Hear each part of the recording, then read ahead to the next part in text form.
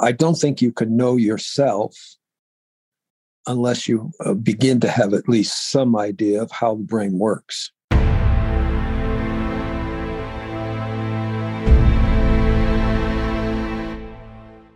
Welcome back to Mind Matters, everyone. I'm Harrison Cayley, joined as usual by Elon Martin, and manning the computers is Adam Daniels. And today, we're pleased to have joining us after about a year of not seeing him, Allen Frances. We've interviewed Allen a couple times before. We're happy to have him back.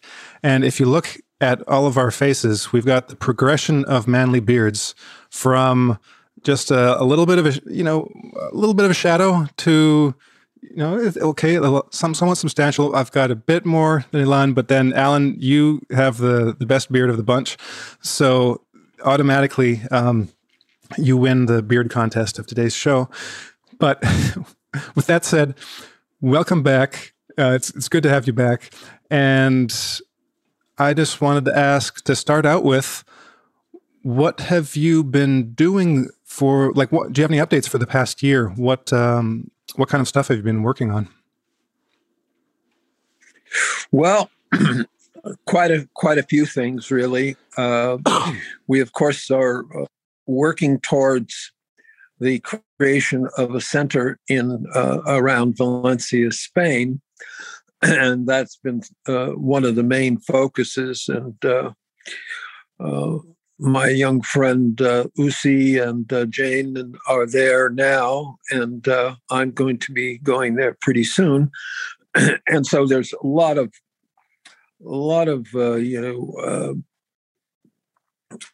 technical things that have to be done that are not related to anything esoteric. Like I have to sell my house. Supposedly, my house is now sold by the end of the month.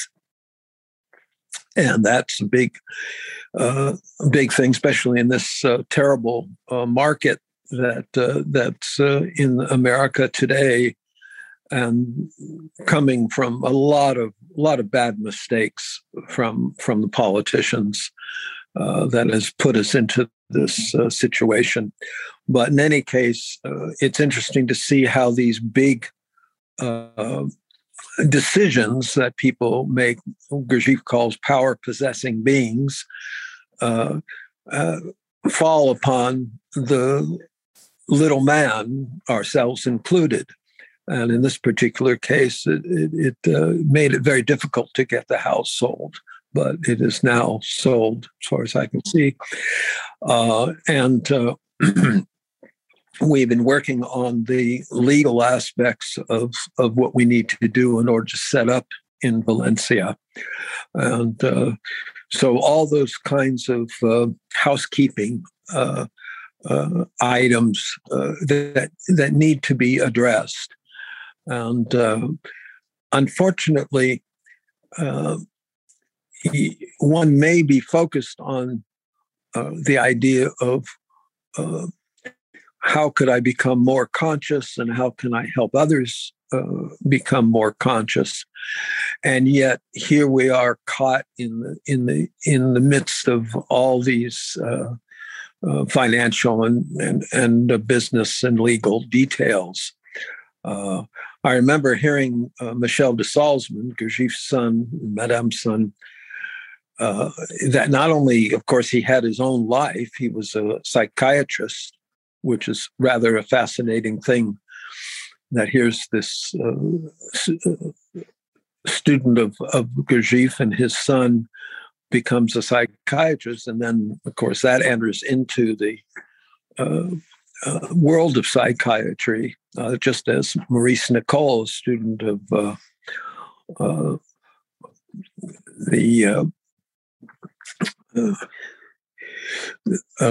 also psychiatry, became a student. And anyway, that whole process goes on.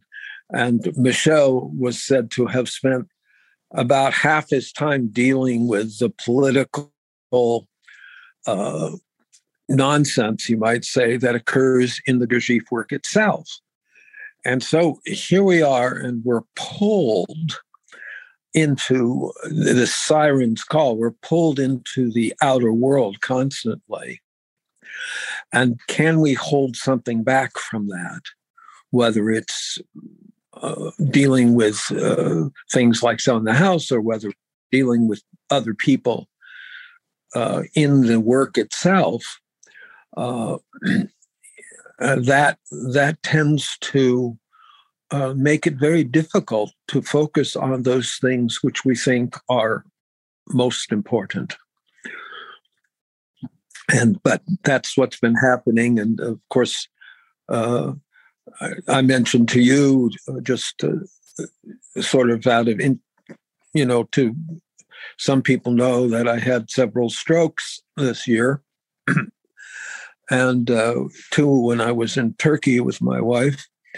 And one when I came back here to Arizona. And I thought, well, if I'm going to have this, and I seem to have no choice that I had these strokes, what can I learn from them?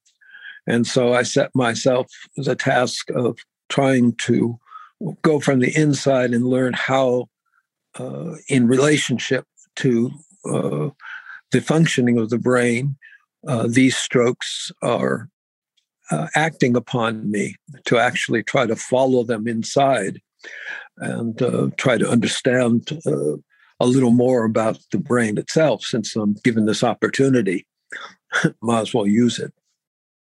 So that's basically what's been happening. Well, as we talked about before we started recording, it's good to see that you're recovering, and I hope that there's either no more strokes, or that you can continue to make just a complete recovery. On the subject of the experience, like your own personal experience of it, and trying to make something of it and to understand it and to kind of live through it and learn something from it.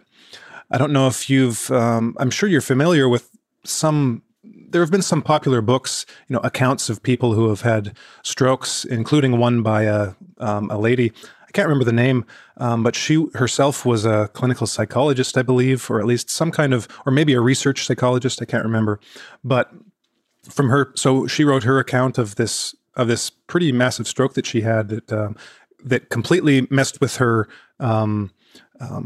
regular perception, and so she had almost a mystical type experience from this stroke, and that's one of the cases that Iain McGilchrist talks about in his recent book. So Iain McGilchrist is the guy that wrote The Master and the Emissary, about the right brain,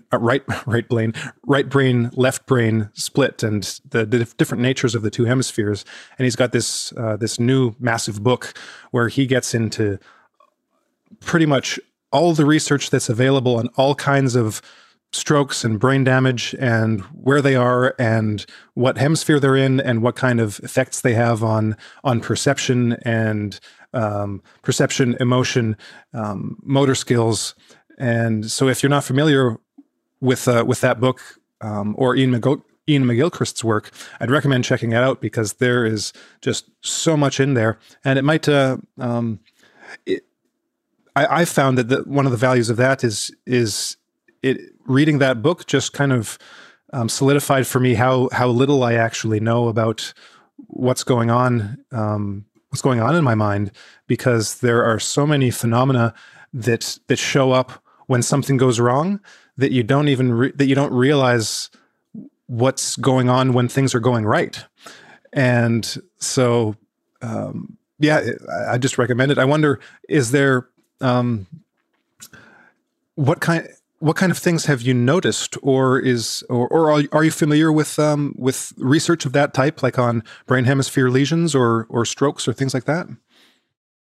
Well, I've learned a little bit about that over the years, and Gurdjieff speaks about that where the crossing in the brain is, cerebellum, that this is a place that we need to be very conscious of, which is rather interesting, because he doesn't say that about too many things like that. And he says this is a place where things can turn into their opposites. So if you want something, for example, then it may turn out that you get the opposite of what you want somehow. So in the crossing in the cerebellum, which I have some exercises in my book for, that of course the two sides not only are separated, but they have some different functioning as you're speaking about, and so here, this is demonstrated for me by my strokes in the right temporal region, quite clearly that those strokes have affected my left side of my body. Fortunately, only, as I say, mostly motor sensory on the left side. But that still gives a very concrete example for me of this crossing that Gurdjieff speaks about, and that modern, I don't know how long it's been, maybe 15 years or so, that people have been talking about the left and right side of the brain as being the left side, therefore connected with, if I'm right-handed, which I am, the dominant side of my being, you might say, and the opposite. And I think just the study of the brain is indispensable now in relation to consciousness. That we have to better understand the brain. So these books might be really very, very valuable for that.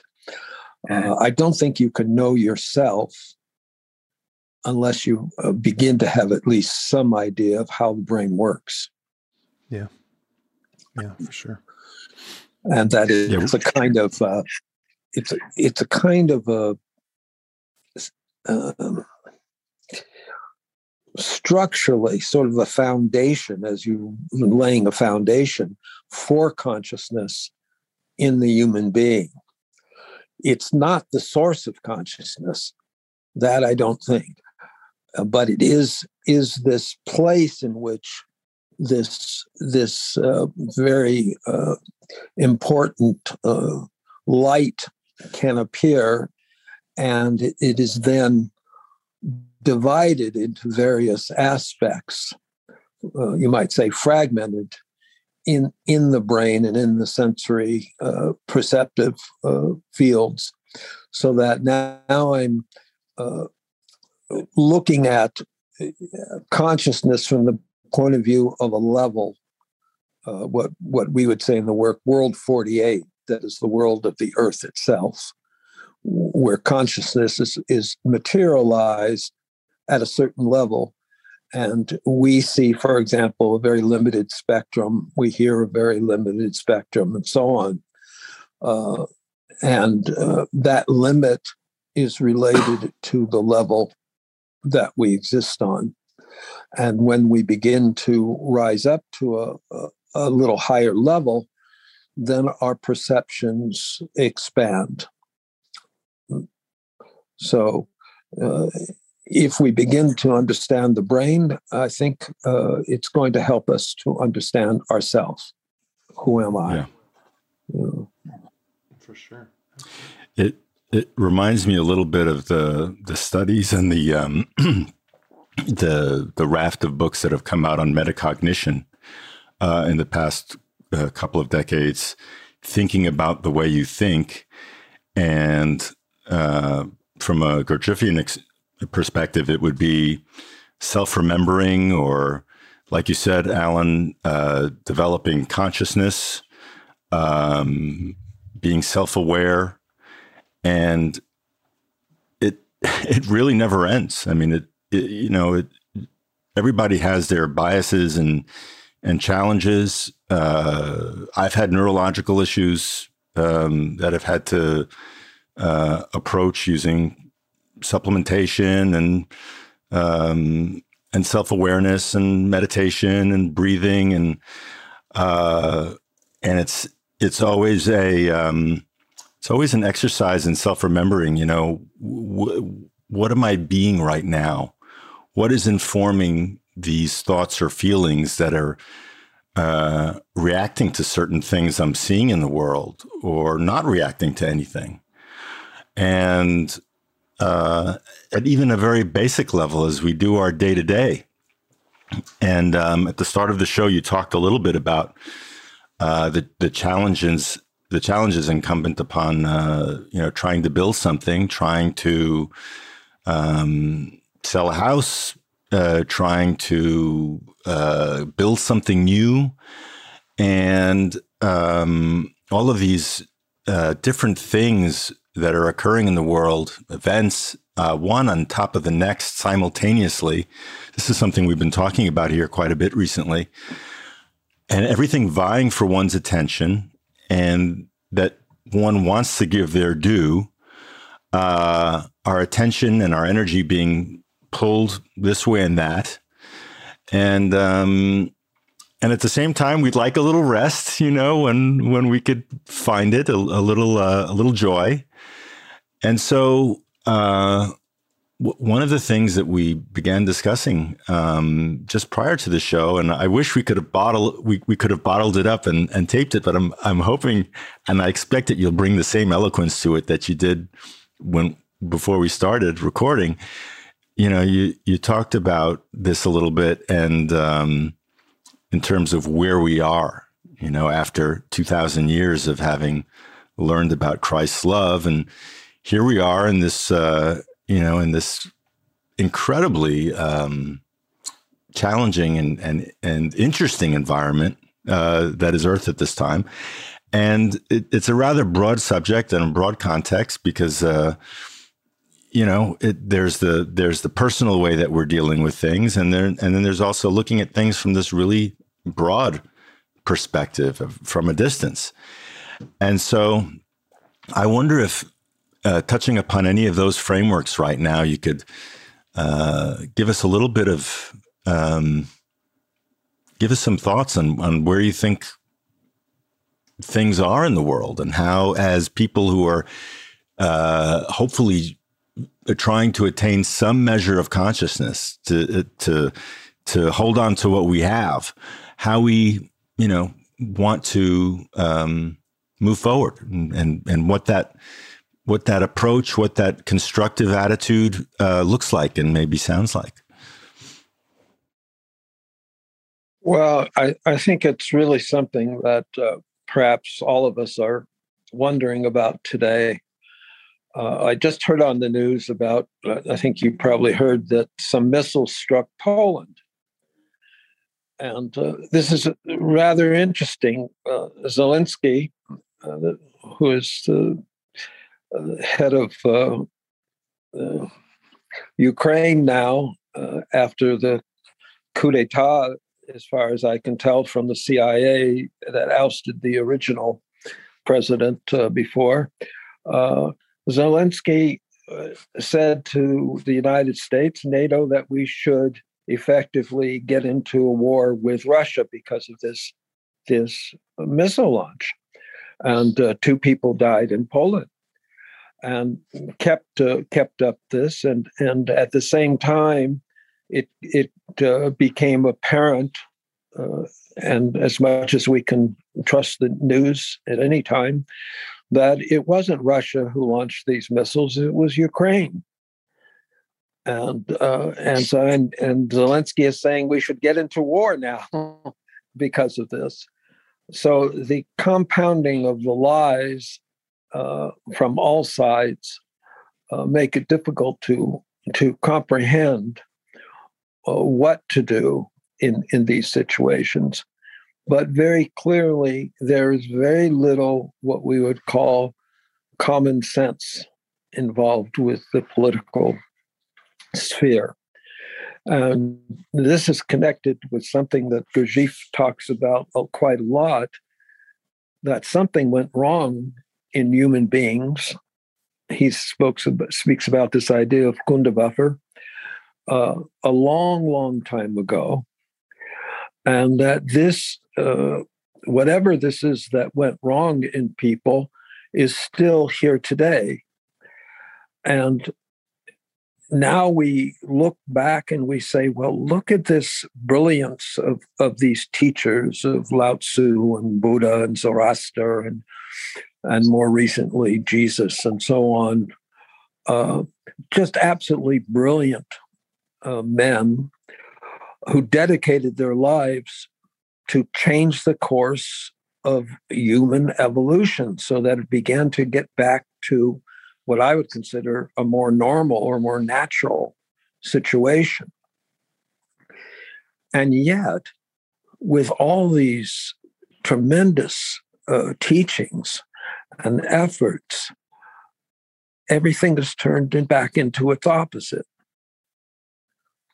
And Gurdjieff says there's a kind of law that this happens unless at specific times something comes in that reinforces that original teaching or that original idea. And apparently, I've been pondering this lately, since we thought we might speak about this, because I realized that I had kind of thought of these things in a way that each one of them was going to do what the other couldn't do, which was change the course of human history, basically, stop this violence. And we see that all the efforts, whether it be the hippie movement that I was involved in the 60s, or whether it be something else in other times and other places, that it never turned out, the result never turned out as we hoped. And it's similar to psychologically to when I get into an argument with somebody, and I'm thinking about how I am right, and therefore this other person's got to be wrong, and that to let go of that idea that I am right is very, very difficult for us. It seems almost impossible. And now Gurdjieff says that only if we understand the truth, and as you get older, that truth becomes more relevant, that you're going to die and those people close to you are going to die, could there be a real significant shock that would wake people up and say, well, let's look at our situation again. Let's think about it, and let's consider how we could do better. So we don't seem to be doing better. There's no estimate of now that's reliable of how many people have been murdered in war in the last century. Certainly tens of millions.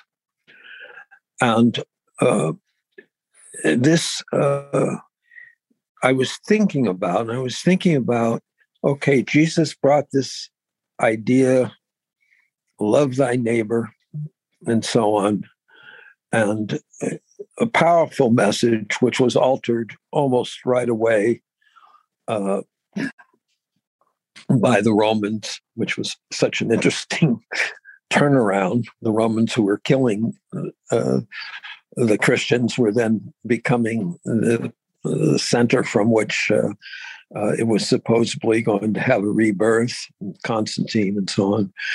And, you think about this as a unique phenomena trying to change the course of events. But then I was thinking, what if if these people, Jesus and Lao Tzu and all these, understood that not any one of them could do that? that it was much more like if you were traveling in a spaceship, right, to some desired place or a ship, and you had to adjust, fire some rockets on one side, you had to adjust the trajectory, and each one of these was an adjustment of that bad trajectory that you set out. That so that rather than the one thing like Christianity was the sole, you might say, teaching force that would change the course of human events. What if all these different things were constantly being made as an adjustments to our course, to the way? Mm-hmm.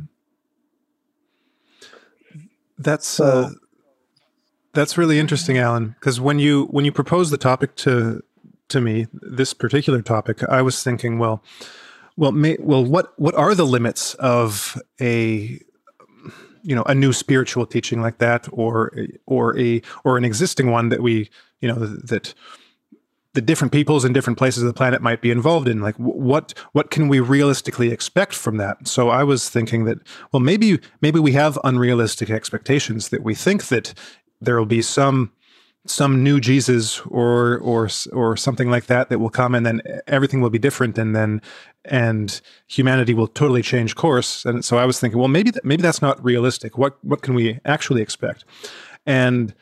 But I didn't think any further than that. I think that your idea of these kind of these course corrections is very interesting. That humanity might be on one way to think about it. I'm not saying this was actually the case. Was that humanity might be on a mass, how might I put it?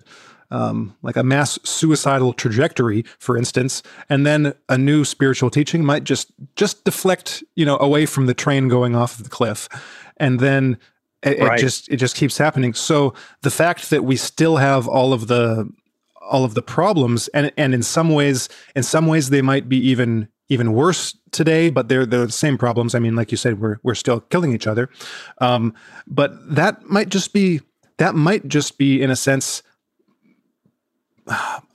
part of reality that just has to be dealt with. It might be a constant, and that there might be slight deviations that can be made toward and away from that.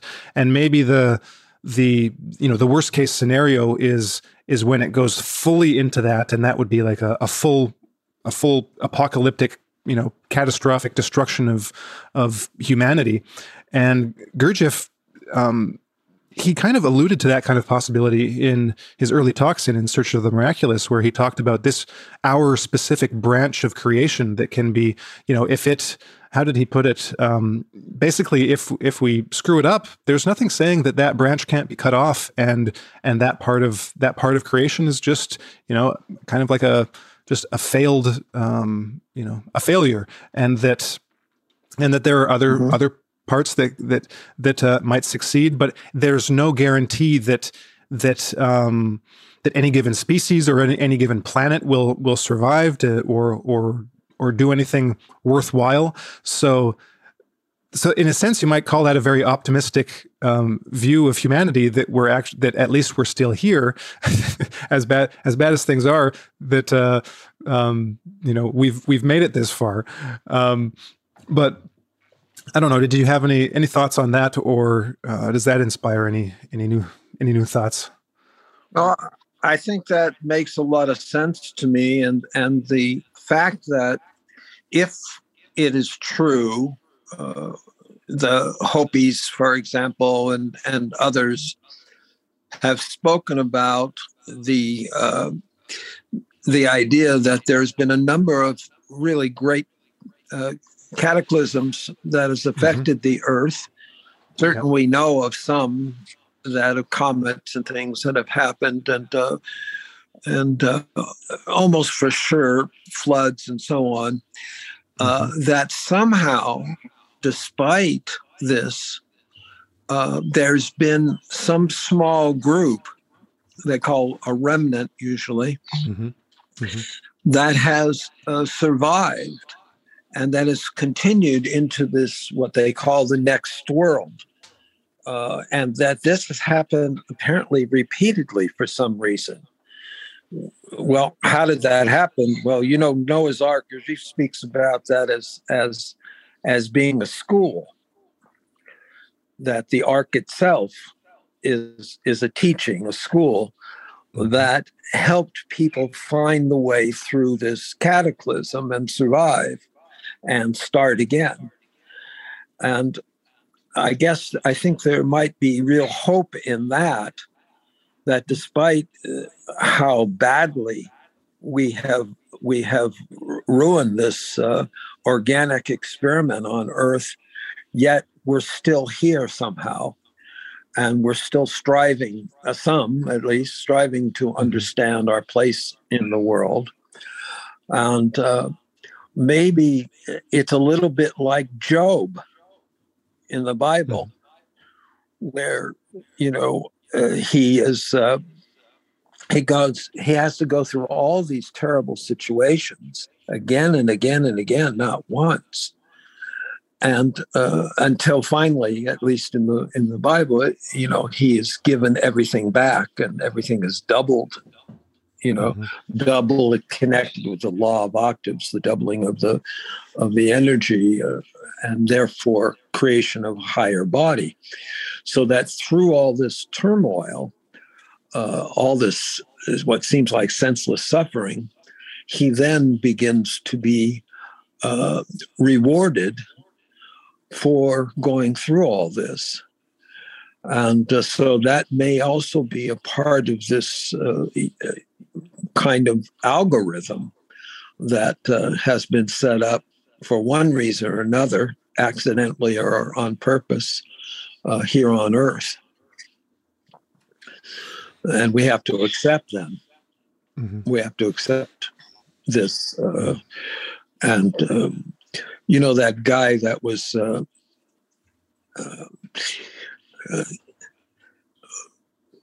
very famous writer. He wrote about during the Nazis and how he was in the concentration camp, and he found a way. Oh, Viktor Frankl? Yeah. Right. Yeah. He found a way not to get caught up in it, which is quite amazing. And we see this, in a sense, in Buddha and Gurdjieff and others, that they found a way to not get locked into despair. And maybe that's our responsibility. And if we can do that and do it long enough and course correct, as we've been talking about, sufficiently, maybe that is the way in which things must go. And I really hadn't thought about that in that way before pondering this meeting together.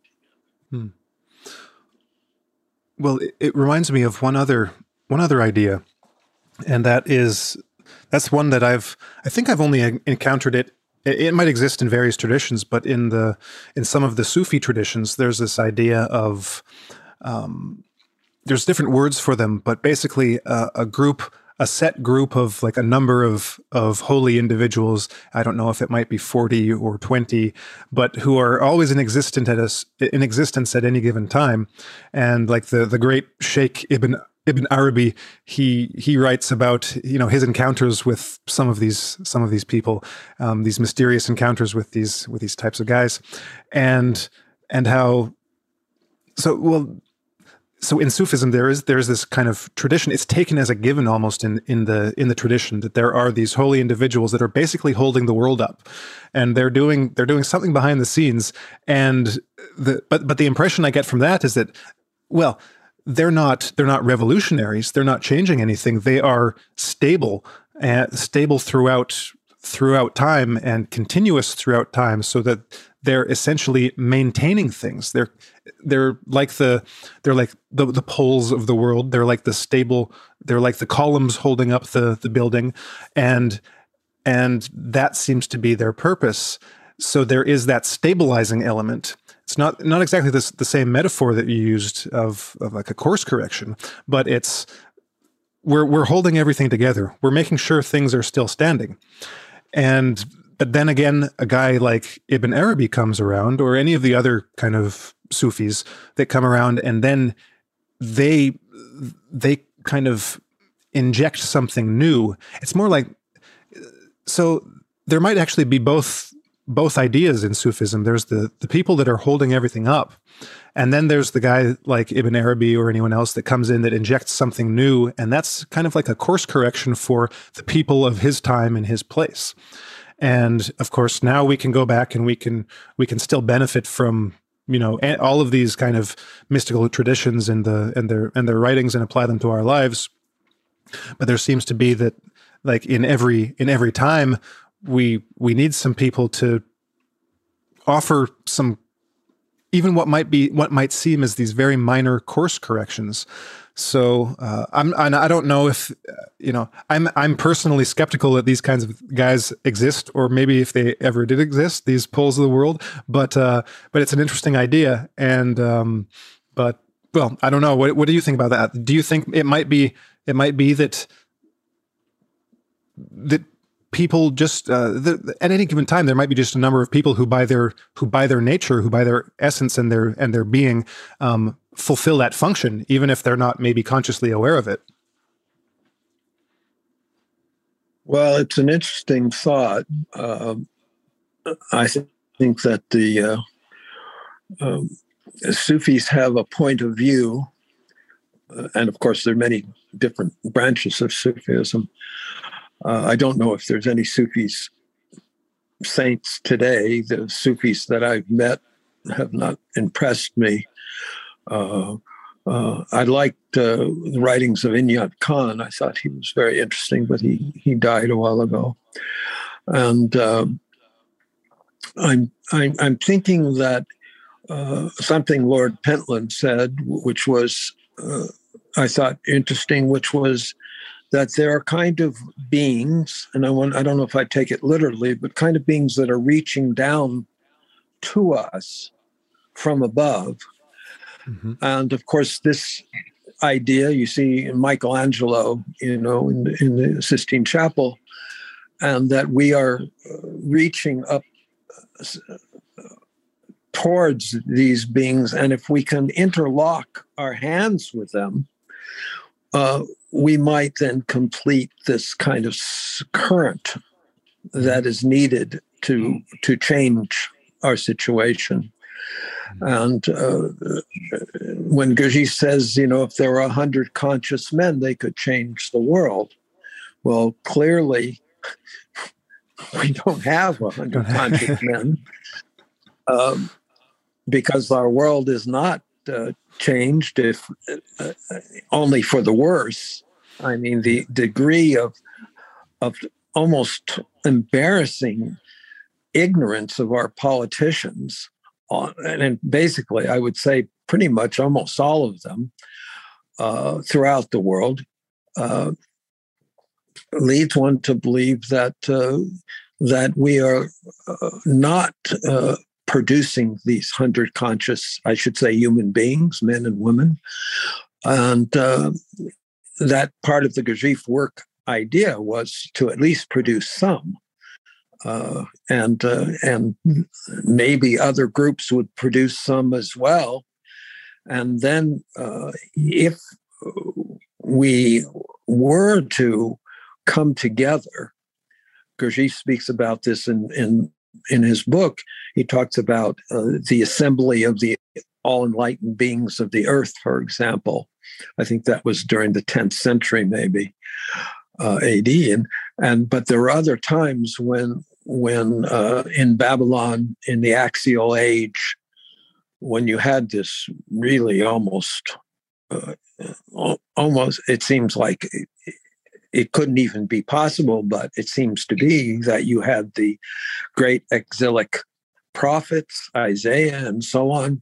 You had, at the same time was living Lao Tzu and Buddha, and of course Confucius about the same time, and Zoroaster, or people representing him during this axial age.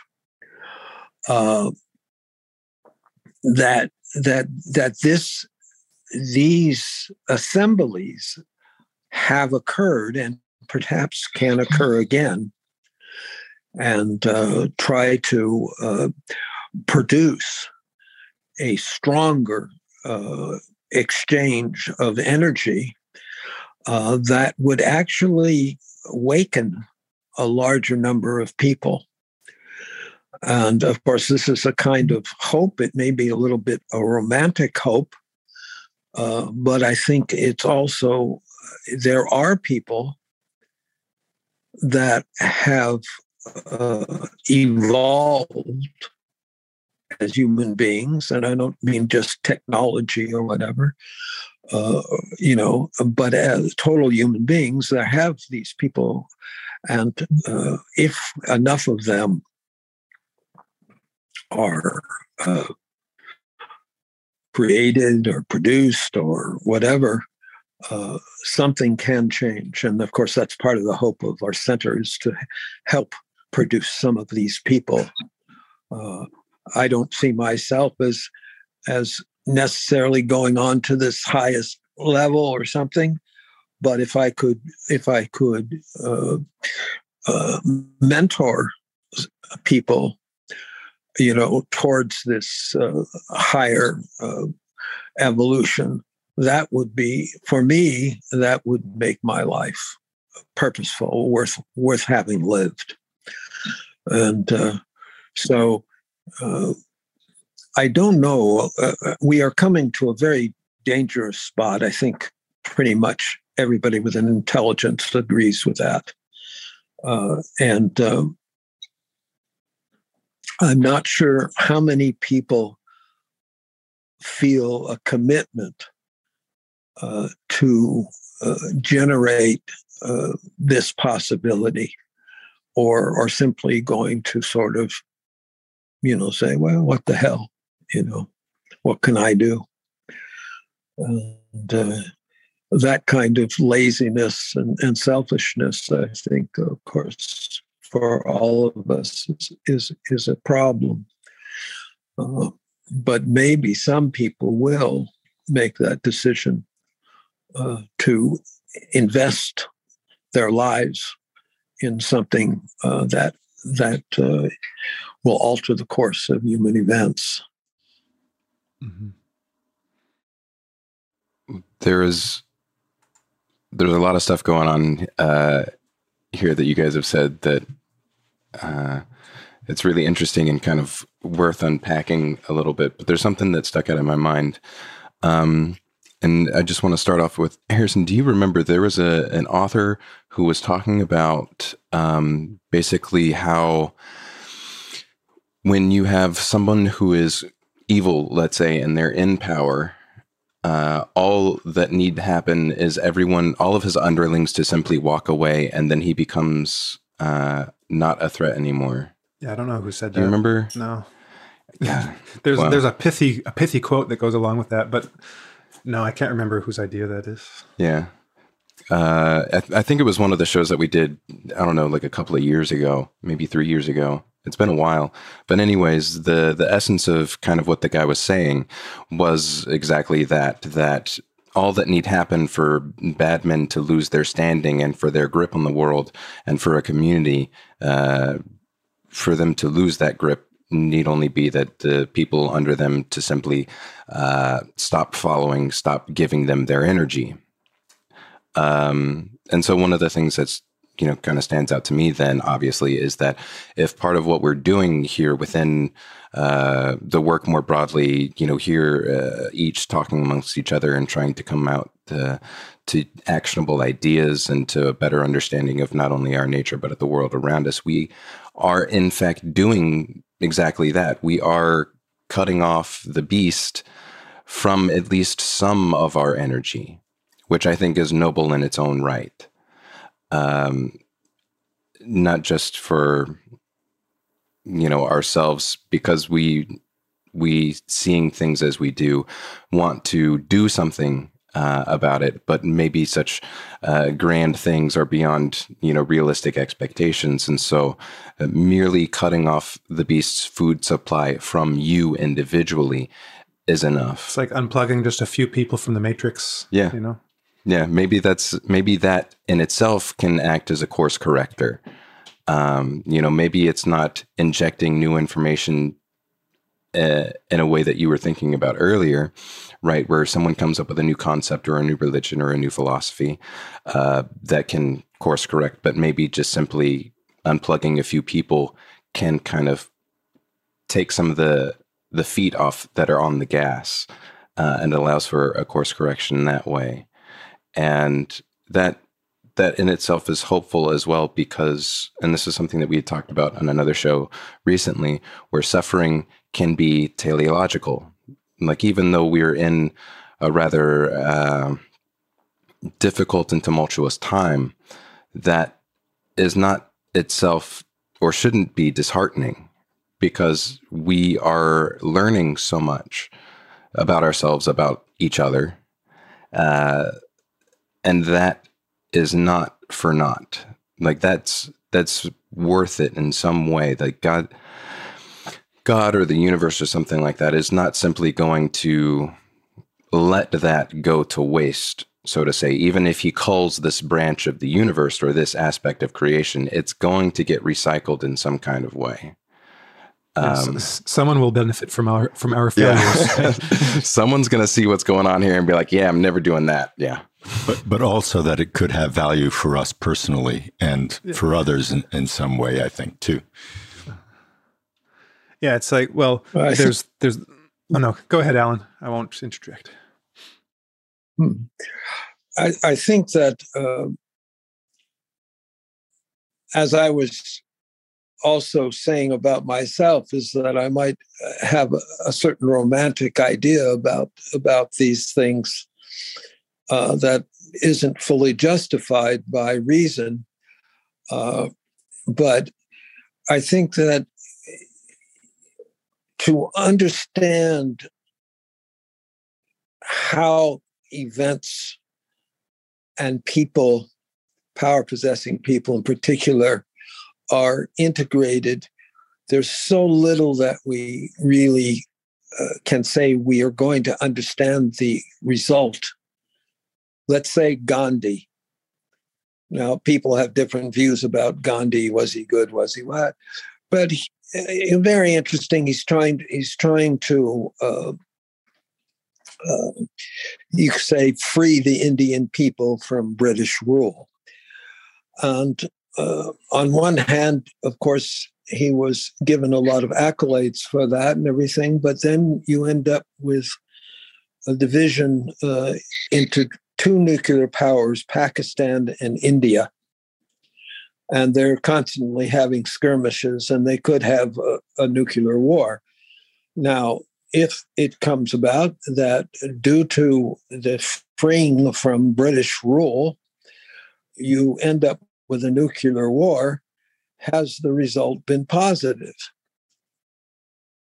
And does anybody have this kind of understanding, like you would maybe a great chess master or go master, as to how things are going to be affected by such actions? And some people don't like, for example, Vladimir Putin. They think Vladimir Putin's a bad guy. Well, maybe. I've seen things that have said that he was very restrained in relationship to NATO and Americans, politicians damning him.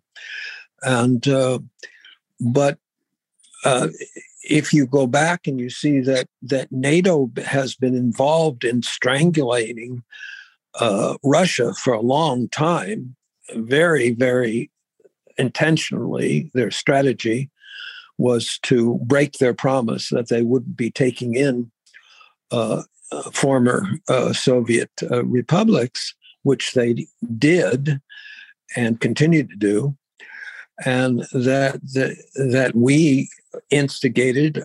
I think I happened to have been in Kiev at the time of the so-called coup revolution. I was there when they were building their fortifications in the streets and everything. And my view is that we created that. Our CIA or something like that created that and set Ukraine against Russia, where they were actually allied to Russia just before that. And we generated this whole fiasco. And so who is bad? I'm an American. I love America. I think America's incredible place, and its ideas and its beginnings and so on were wonderful. But, we've been involved in more coups d'etats than anybody else in the world, from South America, Southeast Asia to Ukraine. And who are we to do that, really? And so who's the bad guy? And what if you were to take out Vladimir Putin somehow? What if somebody decided to do that, as our president spoke about? And what would happen if Russia collapsed? Now, I happen to have a lot of friends in Russia. My wife is Russian. And I'm thinking, would that be a good thing? America perhaps putting in another puppet in charge of another country, which we've done or tried to do so many times before, and failed tremendously. So now I'm thinking, who has the savvy to think not one move ahead, but 10 moves ahead, and to say, if I do this, the eventual outcome is going to be positive?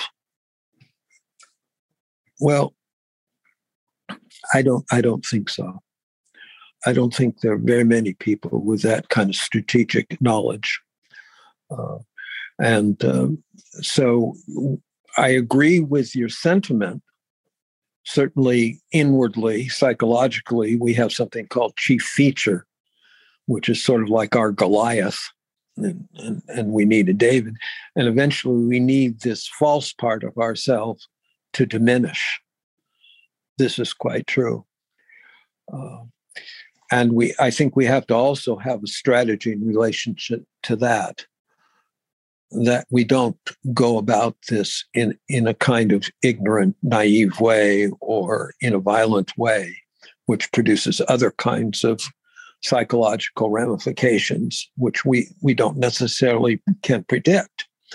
So it's the same with the world, I think, and the world leaders. And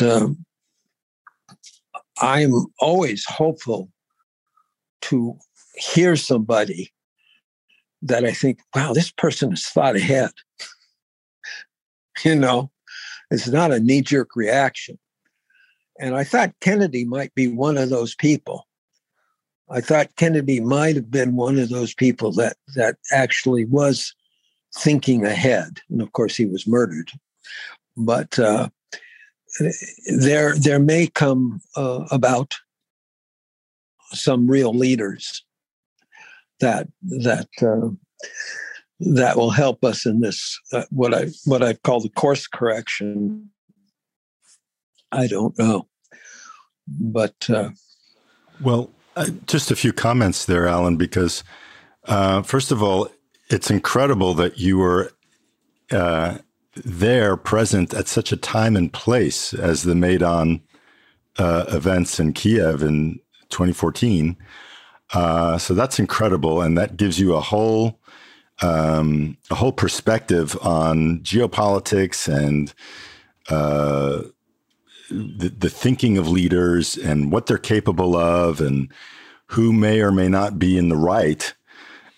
Because to some degree, we enjoy thinking on these themes also in a similar perspective too.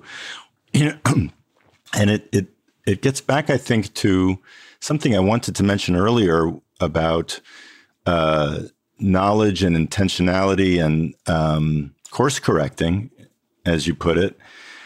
And that is that I don't know if it was Gurdjieff or Moraviev who said that that knowledge is a substance of which there may be like a limited amount of that was Gurdjieff of knowledge in existence.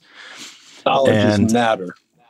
It's a kind of matter, a kind of non-physical matter that we either value and see it for what it is and appreciate it and assimilate it, or not.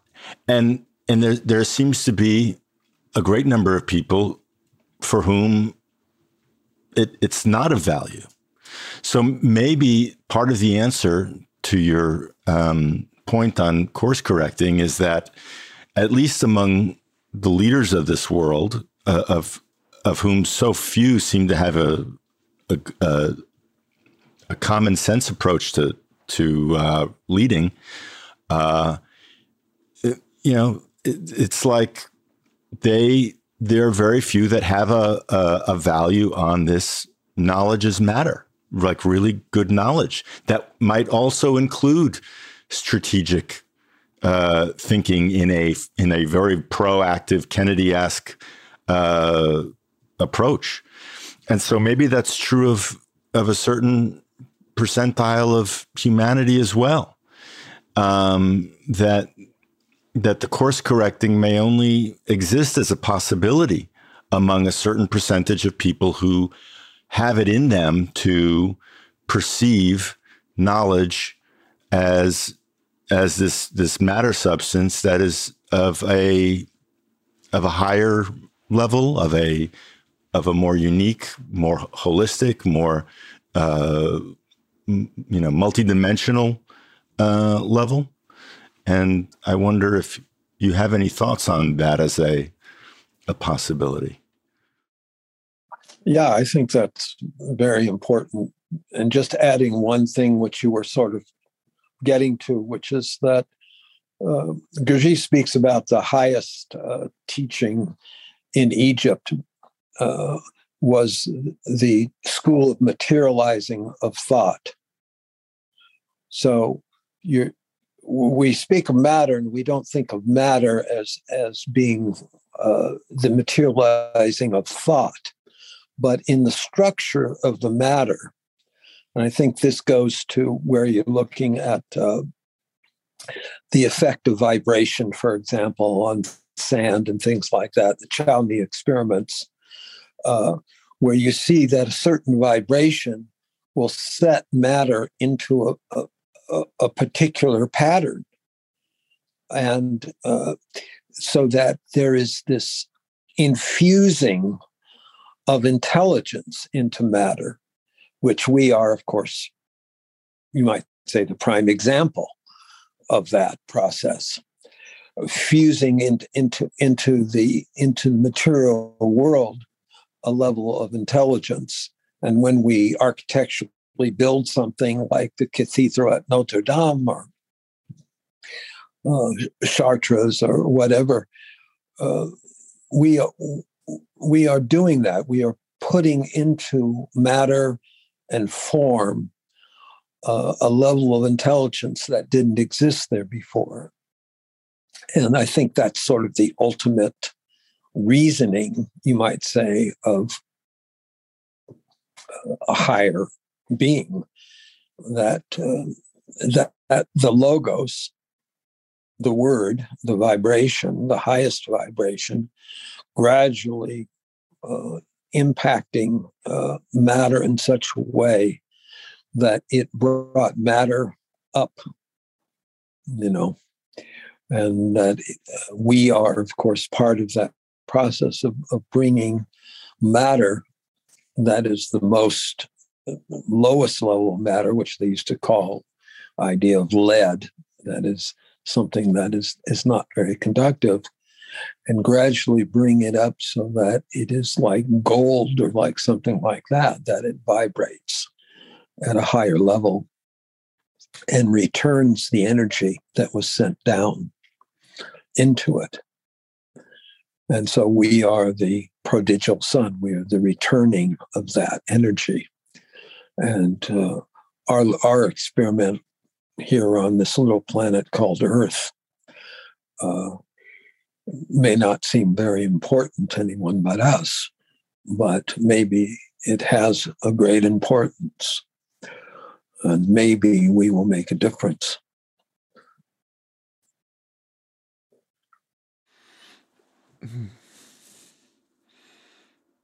Well, there were a couple of things. Go ahead. I was just going to say, we are the materialization of this original thought of Logos. Mm-hmm. I want to back up a little bit to just a couple. Well, I don't know if I want to do that. Do either of you have a response to? Not to that in particular, no. No. I just enjoyed that that whole good. explication, Alan. That we are, we hope, receivers and vehicles for information and for transmutation and for bringing whatever intelligence we have and whatever intelligence we're striving for and reaching for into some kind of form of action and materialization that is constructive in some manner. We're not in positions of power in the world. We don't have the influence or the resources necessarily to affect change in the kinds of obvious ways that many do, whose names we know of in the media or in the in news, and yet we don't want to understate or undervalue or poo-poo or give too little short shrift to whatever constructive behavior and good works that we might be capable of. So I appreciated what you just said. I know we all do, really.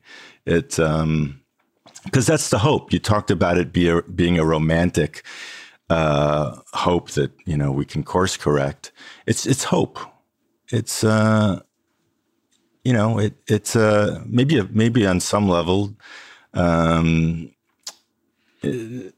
were we going to say? Well, just that on the idea of hope, I don't think that. I think that just like we should be careful about what we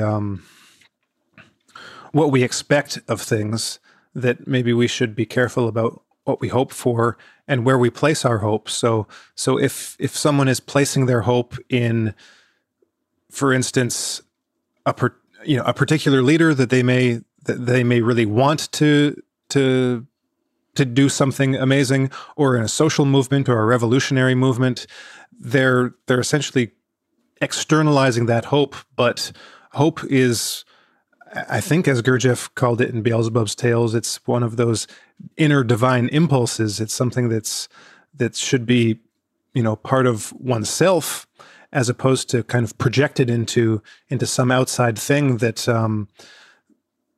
can't be relied on. And this gets back to our original idea that we were talking about, esoteric groups and religions, and about what their purpose is and what they're here for.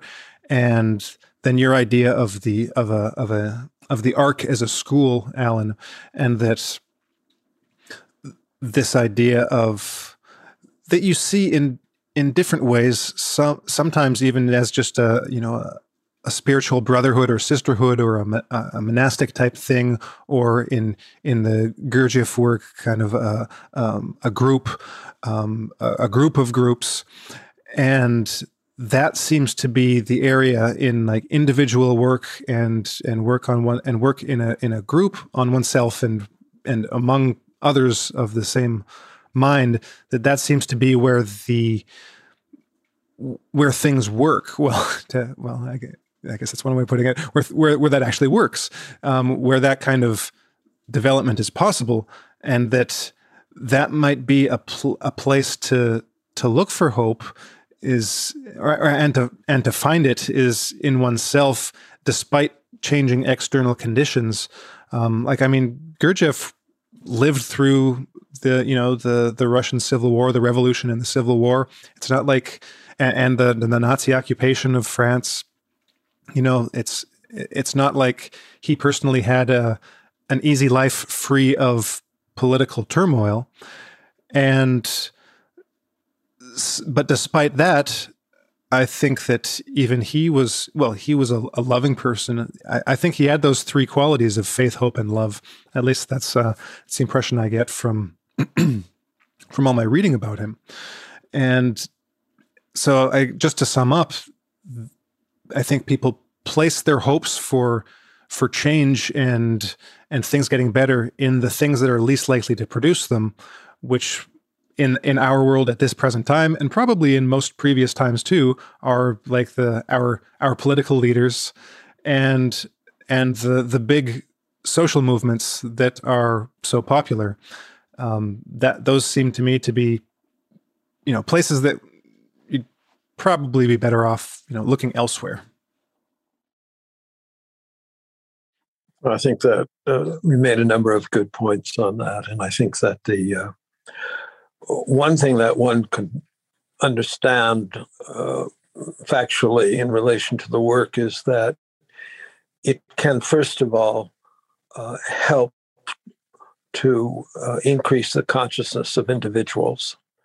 So if I wish to work on myself, then I know that if I follow this algorithm that Gurdjieff has given, basically, and that I follow it with my own intelligence and don't just sort of mechanically follow, but follow it that way, then I'm going to grow. That, I think, for me is a certainty, because I've seen it in many, many people. And then it is also then possible, what Gurdjieff calls the second line of work, is that when you are with other people or even animals, you can help them develop their level of consciousness. And therefore, this second line that you were talking about, the working with others, is extraordinarily important. And the one that we are, let's say, in question, I would say, about is this third line, which is how to help humanity. Mm-hmm. That, I think, in a way, only can be reached when you've made some progress on the first two levels. Yeah. That if you try, to help humanity before you've grown inside, then you're just going to go around in a circle, and the thing you thought was good is going to turn out to be evil or bad, and your results are not going to be like you wish them to be. So I think that's sort of almost the concluding idea for me, that you do work on yourself, you do work with others, and through that, you may then be able to act upon humanity as a whole. That's perfect. And maybe